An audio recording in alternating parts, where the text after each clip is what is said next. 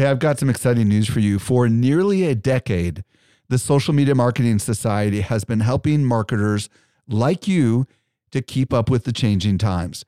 This is our private community just for marketers, and the doors are open right now. When you join, you get access to ongoing training and become part of a welcoming community of marketers who are just like you. Learn more at smmarketingsociety.com. Again, smmarketingsociety.com. Welcome to the Social Media Marketing Podcast, helping you navigate the social media jungle. And now, here is your host, Michael Stelzner. Hello. Thank you so much for joining me for the Social Media Marketing Podcast, brought to you by Social Media Examiner.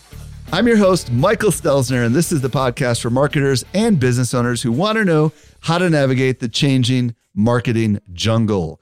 Today, I'm going to be joined by Ron Callis, and we're going to explore how to adopt AI inside your business. If you lead a company or you lead a team or you're in a team and you know that AI needs to be integrated into all that you do, this is going to be the episode for you. We are going to talk about some really fascinating things with Ron, who's got an 85-person company, and he has ingrained AI into all aspects of his company. This is one you're going to want to listen to the very end because there's so much stuff that we talk about today. By the way, I'm at Stelzner on Instagram and at Mike_Stelzner on Twitter/X. Also, if you're new to this podcast, be sure to follow this show so you don't miss any of our future content. Click the follow button in your favorite podcast app. Let's transition over to this week's interview with Ron Callis. Helping you to simplify your social safari. Here is this week's expert guide. Today, I'm very excited to be joined by Ron Callis. If you don't know who Ron is, he is the founder and CEO of One Firefly, an agency that specializes in helping small businesses with AI adoption and marketing. His podcast is called Automation Unplugged. Ron, welcome to the show. How are you doing today? Thank you, Michael. Happy to be here. Super excited you're here. Today, Ron and I are going to explore how to adopt AI inside your business. If you've been thinking about how do I do this inside the business to change the way we operate as a business, you're going to love today's episode. Now, before we get into it, Ron, I want to know your story. I want to know how you got into AI and marketing, and start with marketing or whatever journey you want to take us on, and then lead us up to kind of your story on how you started adopting AI inside your company. Sure. Happy to. I went to school for mechanical engineering, graduated out of Virginia Tech back in 2000. If you had asked me up until that point of graduation, I would have told you I was going to land in the aerospace industry, interviewed with all the typical Lockheed and Boeing and NASA and all of those people. Ultimately and randomly got plucked into an industry by a technology company called Lutron. And they ended up bringing me into an industry we call the custom integration industry. Fast forward to 2007, I actually launched an engineering business, not a marketing business. And that engineering business had me serving these small businesses. We call them custom integrators. The same businesses that I had been serving on the manufacturing side, I now was going to be providing engineering. And what I learned very quickly in launching that engineering business, and I was all in. I'd cashed out my little retirement savings. I had done a friends and family round of funding. I had signed a 3-year lease before I had my first customer. Do not advise that, by the way. And I was all in. And I learned very quickly that I needed to help my customers improve their branding and their marketing, the way they presented themselves to their customers. I needed to help them improve that in order to have a chance that they would know how to sell premium engineering services. I needed them to buy my services, mark it up, put it as a line item on their proposal. And I only realized after I started the business that they weren't very good at that. And so through persistence and stubbornness, I said, well, I don't want this engineering business to fail. And so what happened is a marketing business was born. And initially I hired a web designer and a graphic designer, and then there was social media, and then there were copywriters. And one day I woke up and I had a marketing agency. And fast forward to 2015, and really taking a good hard look at the business and what's working and what wasn't working, most of the parts of the business were actually not working as well as the marketing business. The marketing business was profitable, it was scalable, it was recurring. Oh my goodness, I remember the first of the month in those early years, how thankful I was for the first of the month and that I'd be able to charge credit cards and collect fees versus all of the project revenue in the other parts of the business. And so it was when we closed down the engineering business and the programming and consulting and doubled down on marketing that, along with my senior leadership, we just focused and said, well, we want to be the best marketers serving this niche, serving this customer. And so all of our decision making was around designing products and services to be best in class, to serve this customer, to grow. And what's maybe interesting is we did all of that without knowing what a real marketing agency is or how they operate. My source of information, Michael, was your podcast. Wow. And friends like Rich Brooks and his podcast and some of the other, great podcasters out there. That's where I was getting my knowledge.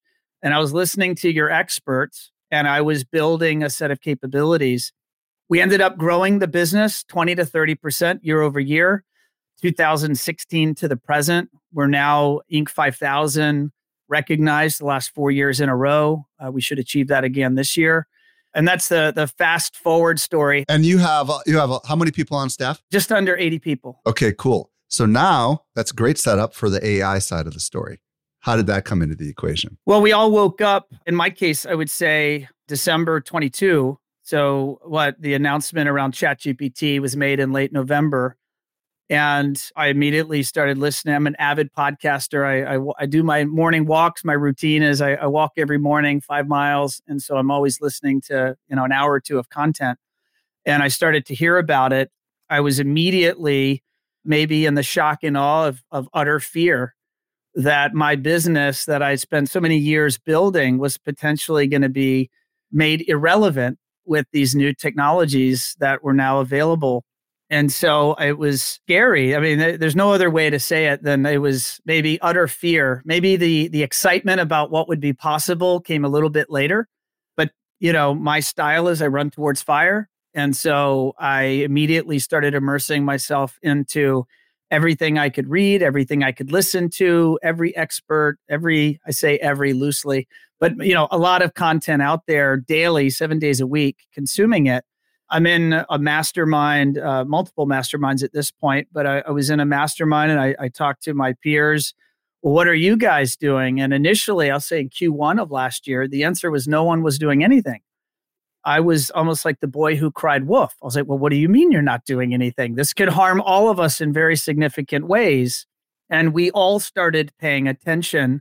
Brooke here that does your podcast here on Social Media Examiner, Brooke Sellis and Rich Brooks and Andy Crestodino.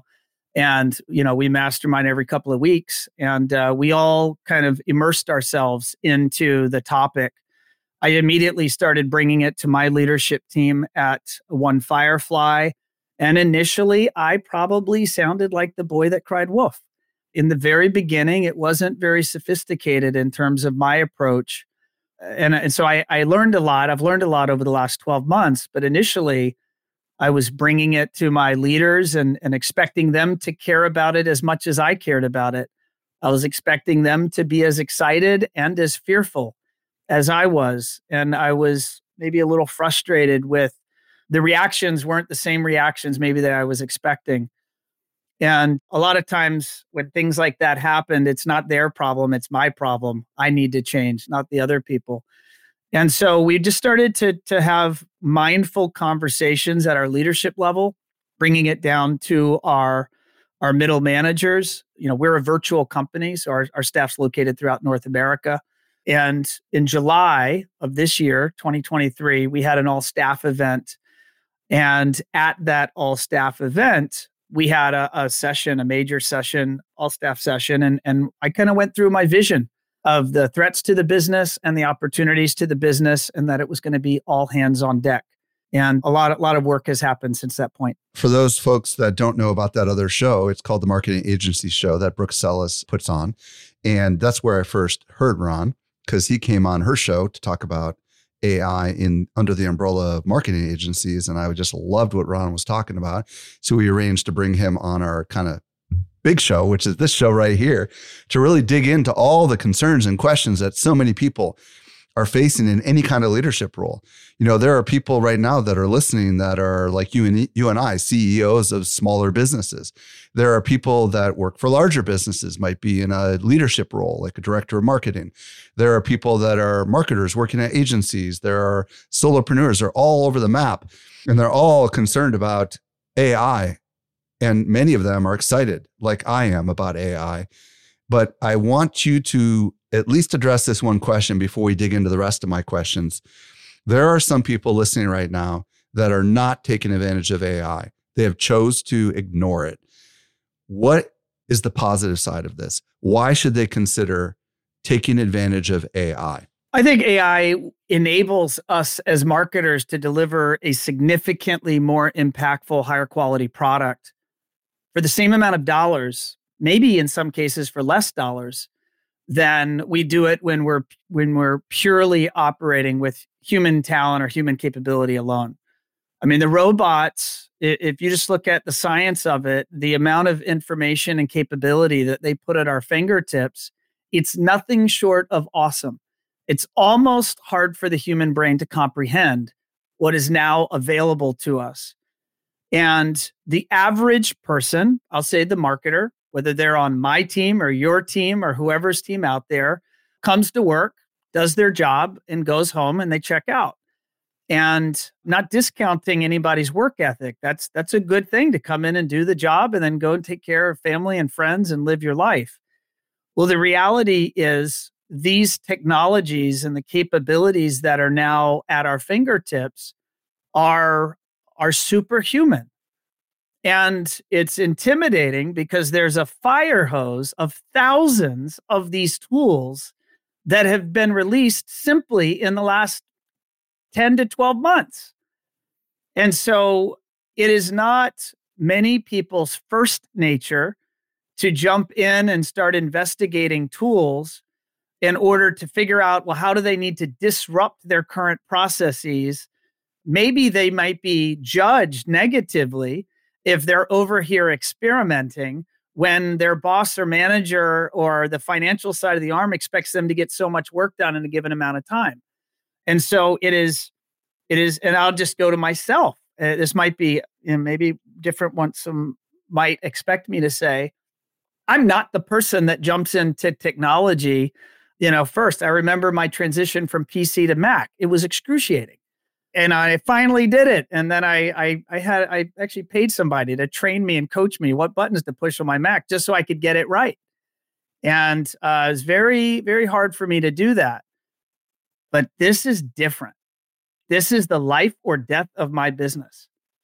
This is the life. I believe that getting my team members to utilize this technology, we're going to deliver a better quality product.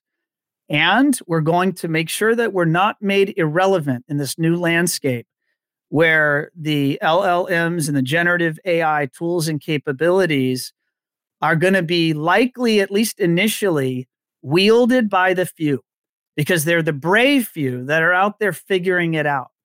And they're going to have an opportunity to buy market share and gain status and market share in a way that those that have their head stuck in the sand are simply going to lose ground.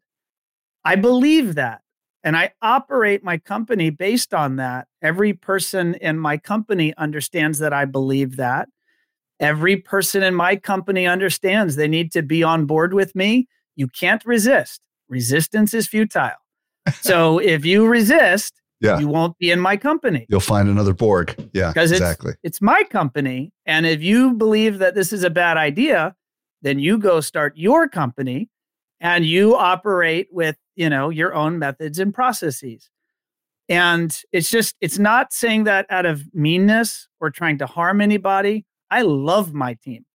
I love the fact that we have an awesome team and they have families and they take care of their children and they're buying houses and they're having babies and they're putting people through college. It is because of that that I am driving AI into our business because I believe it is a high probability, right? I like the maths. It is a high probability that if we do that, we have a higher probability of succeeding in this new landscape. And I think that this is an exponential technology. And so things are changing at exponential rates. It's common, the quote is out there. Can't remember, maybe Michael, you'll know who said this, but the general concept, maybe it's Paul Roetzer. And he says, the version of AI we're using today is the worst version of AI we'll ever use. Well, the versions today, mid-November, are nothing short of mind-bogglingly awesome. And if we understand that that's the least powerful version of AI we'll ever encounter, then the future is going to be very, very different. And we have to embrace that. I'm happy to get into more specifics of what we're doing. I know I'm being kind of... No, I love it. This is spectacular. So I'm on board with this. And I am in full agreement with you that businesses that embrace this new technology, which is not a feature, but it's going to be integrated into everything that we do, will have a competitive edge. It's that simple. What I really want to ask you is the mindset, the thinking that we need to embrace, because some of the people that are listening right now have to persuade somebody up the chain, or they got to persuade their team to embrace this, or even they need to persuade themselves because maybe they're not fully mentally there yet. So what I want to know is, how do we need to think? How do we need to think before we begin looking at using AI inside of our business? So a couple of immediate thoughts. A thought process that I immediately had when I learned about ChatGPT was the possibility that what if my customer does, which is generally a small to medium-sized business, my typical customer ranges from maybe around 1 million in revenue to maybe 50 million in revenue. That's a typical customer at One Firefly. And what if they assign the role of marketing to someone on their staff? They point them at ChatGPT and they go, well, I clearly no longer need that firm's services. What would we need to do to make that not true? I.e., what would be the skills or focused expertise, the subject matter expertise we have at One Firefly, both around marketing and around the industry we serve, coupled with AI and the effective use of AI and a varied use of tools in the toolbox of AI that allow us to deliver a higher quality product than if our customer simply tried to do it themselves. And it's a fact in 2023, it's been a tough economic year. We've still managed to grow. We'll grow the business 20% this year, despite those challenges. But I know for a fact we've lost sales because our customer said, no, I'm good. I don't need you to write blogs for me. I'm going to use ChatGPT. Or no, I don't need your help with social media because I'm going to use various AI tools to help with social content. And so it's just challenging my leaders and my leaders challenging their team to understand that they have to find the ways to make these tools enable us and empower us to deliver a higher quality product. Now that's the mindset. I'll tell you also what not to do quickly. What I did initially is every new widget I found, every new capability I found, every new podcast or video, I was inside of my company Slack and I was hitting up various team members.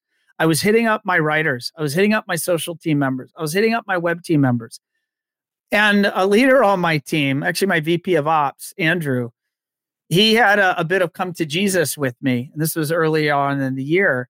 And he helped me understand that although I might want to be affecting positive change in the company, I actually, in some regards, could be disruptive and even harmful. Because the reality is we're a pretty well-oiled machine. We're very KPI driven, very data driven in terms of times allocated to projects and KPIs for performance out of that work. And if I, the disruptor, which is sometimes my natural state for many visionary leaders out there, that can be a very natural, comfortable state for them, it can be very disruptive to the producers on your team that are trying to get their job done. And when they're trying to produce the product that our customers have paid for for them to be exposed to some new piece of software that might be different next month or next quarter. And for them, without rules or guidelines to know what to do with this new fingered, shiny object, it can cause frustration. It can cause fear, anxiety. It can cause a lack of efficiency in producing their job. Because guess who was bringing this to their attention? The CEO was. Well, I guess I'm supposed to do it because the CEO brought it to my attention. So just full circle that helped me, and I worked together with my leaders, realize there's better ways. There's better ways to bring these ideas, sandbox them, test them out, R&D them, and then ultimately winners move into the production SOP. But it's not as simple as pointing these new tools to the team members and expecting them to know how to operate. I could also give you the inverse. It's my opinion that simply telling them to go and experiment and go find tools and find ways to do your job better without rules or guidelines or a rubric of how to look at and interpret tools, how to understand what is in the company's best interest, what is scalable, what is going to protect my company's IP. There's a lot of things to consider when you're implementing these tools. Yeah, and we're going to get to that in a little bit. I want to just add a couple of my thoughts because I have, like you, made the mistake of sharing these articles and blog posts with my executive team and massively distracting them. What I found is that I would work to find a particular challenge that this can solve. For example, producing articles from these interviews, for example. And I would show my editorial director how much faster it is for us to use certain kinds of tools to get a decently composed article. How in a matter of 5 minutes, for example, we could take the transcript from this, the closed captioning file, and literally produce an article that is nearly close to publishing standards, right? And then when I could show them what this makes possible, it's all of a sudden light bulbs start going off in their head, right? So I almost feel like you got to show people, you got to show them, here's what this does, and here's what this makes possible for our company. Here's how this could benefit us, right? Now, all of a sudden we can do more, or all of a sudden we can do them more cost effectively, ... Do you find that kind of rationale helps as well? 100%.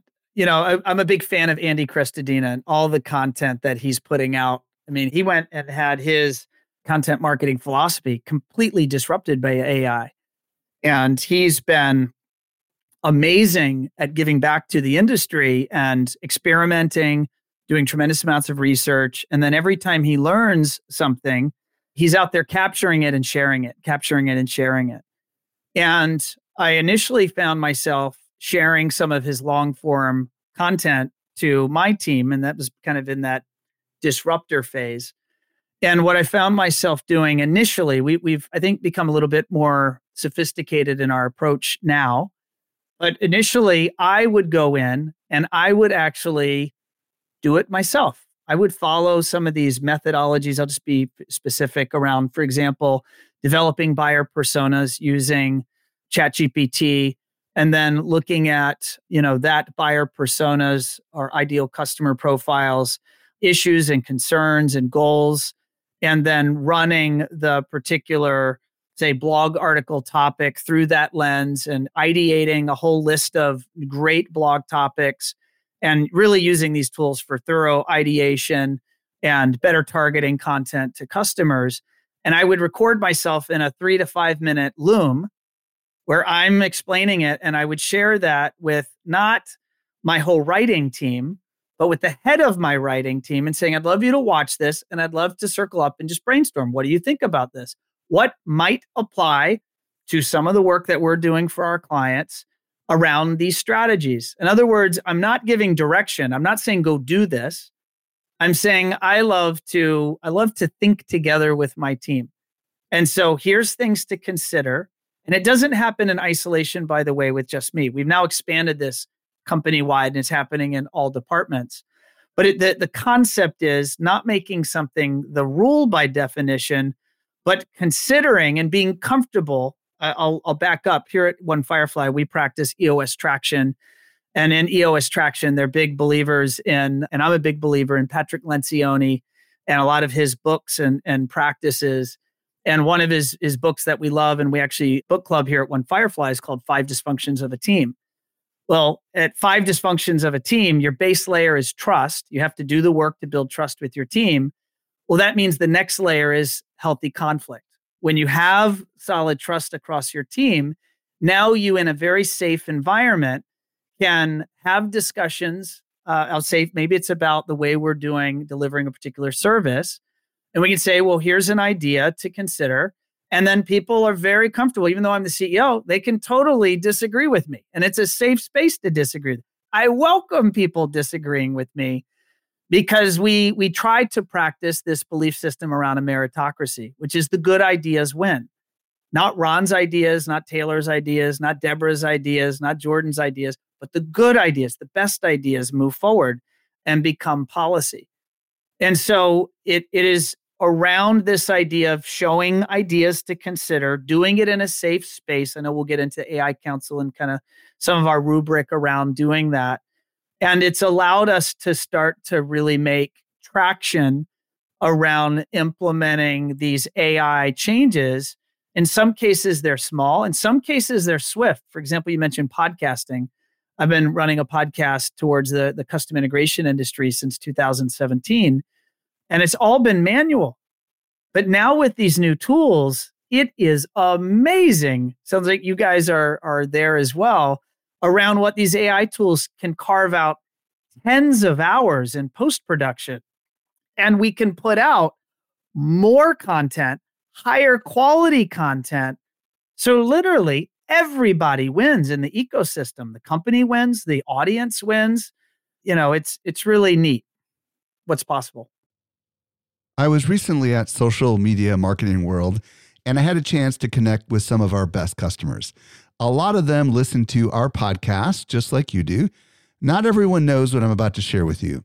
We do something special here at Social Media Examiner.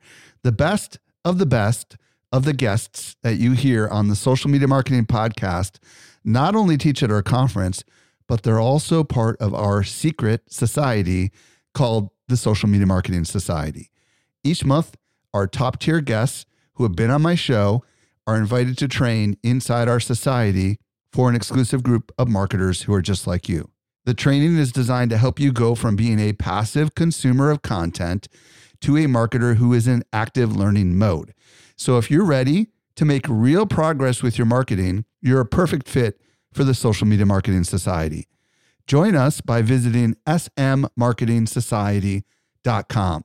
We've got a really big sale that is ending very soon, so don't delay. Again, visit smmarketingsociety.com and join today.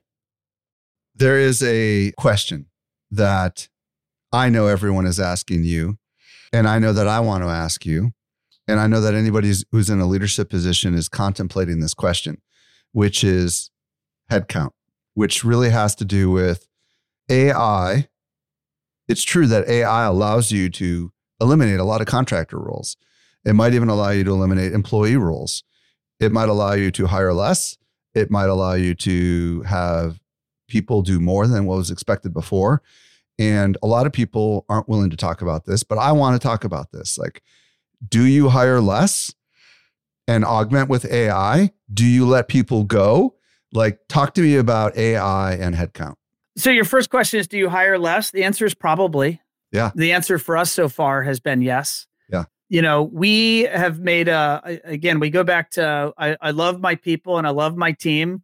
I also love to run a very profitable business. Right. And I say that I've been 16 years as an entrepreneur. I did not always love to run a profitable business. I did not always know that I should run a profitable business. In the beginning, I thought just working hard was the rule of the game. Just, can I work 80 hours a week? All right, success. And as I've gotten more gray hair and I've been at it longer, I've realized a sign of success for running a great business is the business is grow. I like to run a growth business, so I like to grow. And I like to run a business that hits profitability goals. our profitability goals at One Firefly, minimum of 20% net on the business. And this year, we will fall just slightly short of that. Next year, our forecast is we should run well ahead of that. And so by understanding that each product at One Firefly has internal margin goals, so gross margin goals, that helps us understand whether that product is performing or not. So we have blogging services, we have web development services, we have web maintenance, we have email, social media, advertising. For our business, we have a CFO. His name's Taylor. He's been with me for 10 plus years. He's my right hand. And we run a tight financial ship at One Firefly. And we've learned how to do that. We've purchased lots of lessons along the way to learn how to do that. And so I'm focusing on this because the answer to your question is born in understanding that you have to know your numbers. And if you know your numbers, then you can make informed decisions about staffing or other related costs. Now, we're a service business, and so most of our costs are in labor. And so we are mindful of making sure we maintain profitability across our segments. Now, this year, 2023, is a down year for some of our product categories. And I've talked to enough agencies to know I believe that to be pretty consistent across the country, or at least maybe around the world, but certainly here in North America, that seems to be pretty normal. Now, we, One Firefly, have still decided to grow and managed to grow. We'll grow 20%, but that's because we saw this turbulence in the economy coming and we started building out different revenue sources. And so we've offset what is down with other categories that are up. And that was by design, and that was put in place years in advance. We thought, no economy goes up forever and no recession lasts forever. So it's just knowing these are predictable business cycles and just seeing that in advance. But if you then say, do we mindfully go into departments and cut headcount? I'm proud to say, as of here in late 2023, we have not let go one person because of AI. Many people listening probably won't be able to say that. They might be out there to do because there is an opportunity for a money grab for those that get AI figured out early, that you absolutely theoretically, I'm going to say theory because I'm not going to practice this theory, but you could theoretically do significant labor cuts on your team and probably put that money in your pocket. Well, and let's be clear. Some people need to do this because there are businesses that are struggling right now and they got too many people working for them. And the truth is that those jobs that they are doing were jobs that were for a different era. And now we're in a new era and those jobs must change. And that's the part of the equation that we have to wrestle with, right? Which is like, hey, we don't need information workers as much as we used to anymore. AI is going to take all of this work. Therefore, if you are not profitable, which there's plenty of businesses that are not, you should consider looking for opportunities to remain in business and therefore utilizing AI to reduce your operating costs so you can actually survive. And that's the truth. 100%. I mean, you either add customers, right? Let's say that you improve efficiency on the delivery of a service because you're now using these new tools that make you 50% more efficient, 75% more efficient. You would be a fool to keep all of your cost burden in place only for the sake of keeping all of those people on staff. And for any employer that's listening, you know that if your people get a better offer, sometimes they walk down the street, even though you've invested so much in them. And it's business. It's not personal. It's just business. And that's for the employee. And as the employer, it's also business. It's not personal. So what you can do as a business is you can try to get more customers for that same service. So now you can do more of that product, deliver more of that product with your current resources or ability to produce the project. Or in some of the things that we're doing at One Firefly is we're actually designing and building new services, and we're repurposing personnel so that those same people are now able to do more, and they're actually able to help us deliver more and diversified products and services. And that is by choice, because we're a growth-minded company, and so we like to innovate and design and build new services. I think at this point, there is likely new AI supported services that we will be launching next year that I can't even tell you what they are today because we just haven't fully baked it. And we don't know what we don't know here, in some cases. Just to put a little wrap on that, my perspective is, hey, for all the marketers out there that are listening, you should, whether your employer wants you to or not, figure out how to be more efficient with AI, because someday there is going to be a decision that's going to have to be made, and your productivity improving is actually going to help you keep your job or keep your clients. That's the first side of it. The second side of it is the reason why agencies are struggling is not just because of the economy. It's also because of AI. And that's the truth. And there are a lot of companies that are taking things in-house and utilizing AI on their own staff instead of utilizing agencies. There's also services that are software services that a lot of people pay a lot of money for that they don't need anymore because of AI, right? So I think this is an opportunity to kind of reinvent the business. And anyone who is got any operational mindset needs to understand that this is an opportunity for us to improve, for us to get our employees to understand the importance of we're expecting more from you and we're not going to pay you anymore, because these tools are going to make you more efficient.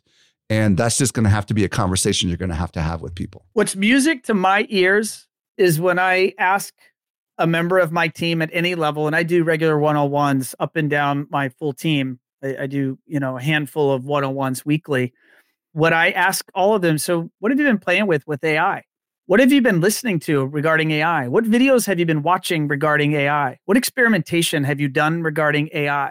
It's not a good answer when they tell me nothing, because I can only plead so much for them to understand the severity of the importance of our business embracing this change. And many will come along, and I'm speaking to everyone out there. Many people will say, yeah, this is exciting. Many people will continue to ignore it until the last moment. And for some, that moment will be too late. The world's changing. There's no other way to say it. And I completely agree that we have lost business this year because of firms taking marketing in-house and leveraging it with AI. And in some cases, simply the confusion caused around this has caused sales. I think I'm going to pause for now. That big commitment I was going to make around my marketing, I'm going to make a smaller commitment now, or I'm going to make no commitment now, because they're starting to go to conferences and hear about this. And that noise is going to continue to do nothing but grow in the quarters and years ahead in terms of the role, the capability, the wow factor that AI can have in our lives, both personally and professionally. I'll just add one additional thought. I mean, as an engineer, what do you learn? What did I learn in school? Because I've never practiced engineering other than, building things with my son in my garage. What do you learn? You learn to solve problems. You learn to break very complex, often scary, intimidating things into small bits and pieces that are solvable. And so that's at a high level what I would recommend to any manager, any person on their team that's trying to manage up, any manager that's trying to get their team on board managing down, is to just take the scary, hairy goal here of getting this implemented in the business and just break it into bites that are achievable, step by step, bit by bit. Okay. We're going to try to address 3 more things here that are important to think about when you're about to embrace AI in the company. The first one is experimenting without guidelines. We'll get to the next one after we talk about this first one. Give us some wisdom on the kinds of guidelines you recommend people place in place before people just start going out there and running wild with experimenting. I'll say step 1 of a company embracing AI is this idea of education and experimentation. I'll call it dabbling. Listening, learning, watching, dabbling. I mean, I recommend everyone out there, if you haven't played with, ChatGPT or Pi or Bard or one of these things, you just need to do that. But when it comes to, quote, the experimentation that would potentially lead to product change or SOP change, product management evolution within your company, there has to be a rubric or guideline as to, well, who's in charge of that and what's the process they should be following.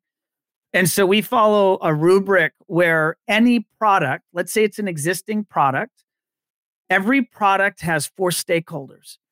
Stakeholder 1 is the sales team has to be queried.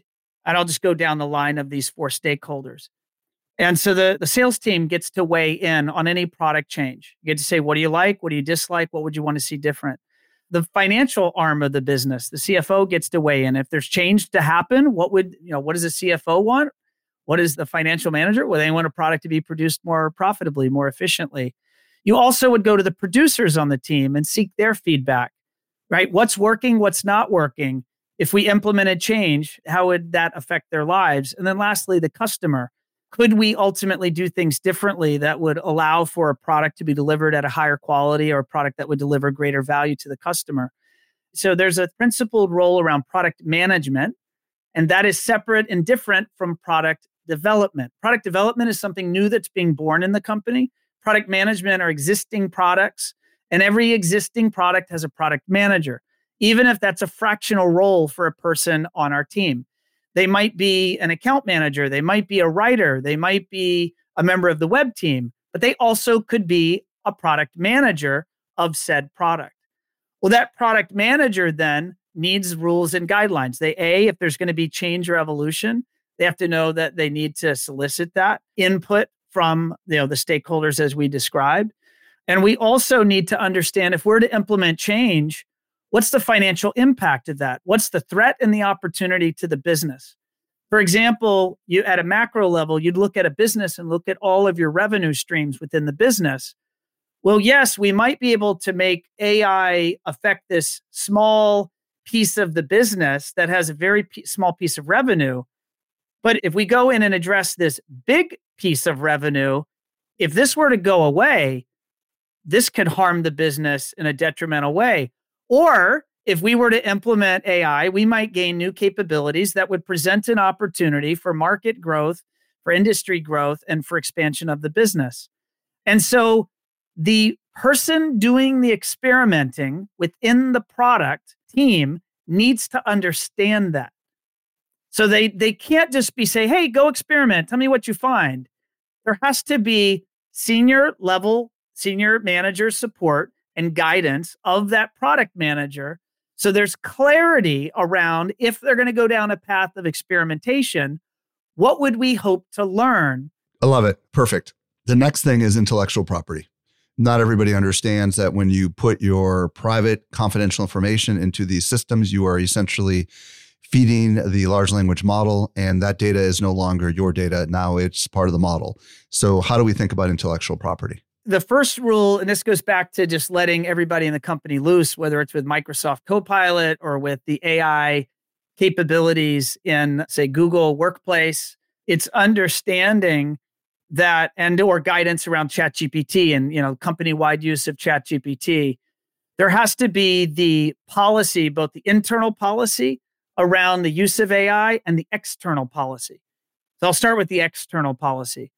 What are you telling the world? What are you telling your customers is your company's principles and beliefs around the use of AI in your work product? We've spent some time. We hired counsel to ultimately think through that with our leadership team, take that to our middle managers, and then take that to legal counsel, draft that policy. And now we have that policy as standard at One Firefly.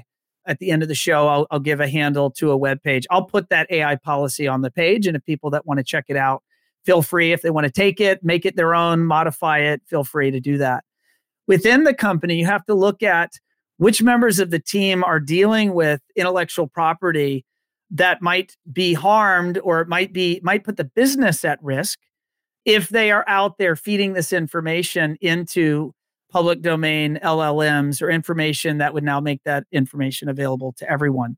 And so it's really going department by department and making sure that conversation is being had and that all the team members understand the way to use that tool, whether that tool is a proprietary tool like a Jasper or a handful of Writer or the other tools that are out there, or whether they're using more of an open source Claude or a ChatGPT.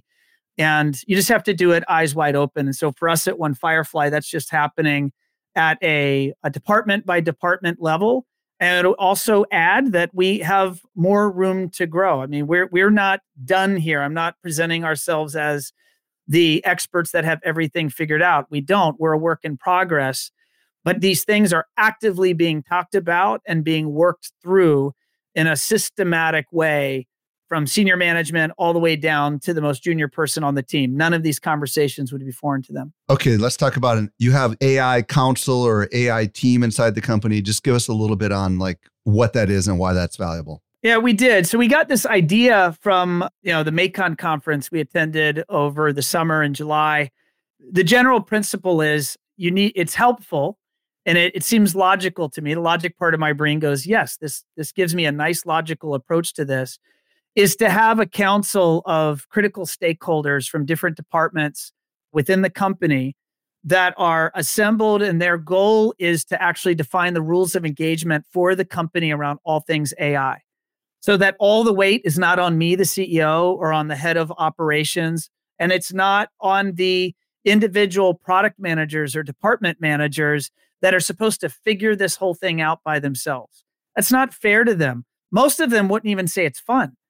So like, how do we give them a work environment that's safe and comfortable, where expectations are clearly understood and the right to fail is fully accepted and it's understood how to operate? And in an ideal way, there's a sandbox where experimentation can happen. And so whatever product or application, whether it's products that we're delivering or it's internal processes where we're trying to implement AI into those internal processes, can we have a group effort around research around a particular focused topic? We come together, we talk about our experiments, we challenge each other on what has been learned, what has worked, what hasn't worked. And now this group, a handful of folks, and they're from all levels of our company, by the way. It's not only senior executives. We have on our AI council, we have writers, we have web developers, we have project managers, we have our head of operations, we have our CFO. I'm on that council as well. And that council is now going to be the tip of the spear for One Firefly's continued, because I believe we're still at the beginning of the beginning for where this thing's going. I think that I probably could not tell you today how my business will evolve 24 months from now or 36 months from now. I think it's hard to see the future. These things are changing so fast. But to have think of it as a senior council of advisors from within the company, but when they're in this council, they don't work at One Firefly. They're advisors to One Firefly. And we are drafting policies and procedures for our team to follow, and also giving our team that have questions a place to come to for answers. Outstanding. Ron, you have answered so many of the questions that I know are on the minds of so many people that are listening to the show. If people want to connect with you on the socials, do you have a preferred social platform?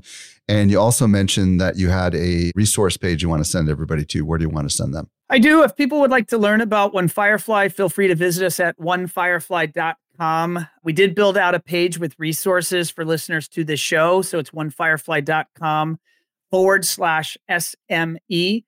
And that page is available for anyone that would like to get a checklist. I think we're putting a number of tools and resources on that page.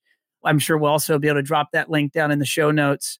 But on that page, we're going to put a worksheet with top takeaways and learnings from One Firefly and our implementation of AI in our business. We've also partnered with a wonderful trainer and consultant that we have co-developed content and curriculum on businesses that would like further training on implementing AI into their business. And so they'll be able to register for that training. There will be a fee for that training. We're kind of buttoning up those details.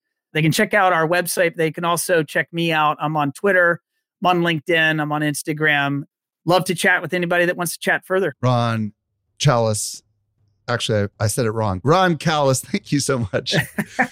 I feel like it's just a golden chalice of wisdom that you've given us. Ron, thank you so much for coming on the show and answering all my questions today. We're better because of it. Michael, I've been a longtime listener. You and your guests have educated me more than you know. Frankly, the whole marketing business that is One Firefly was born out of the experts from your show. So you've been my guide for many, many years. At least I could do when you said, Ron, would you come on? I mean, of course, anything I could do to give back to the community.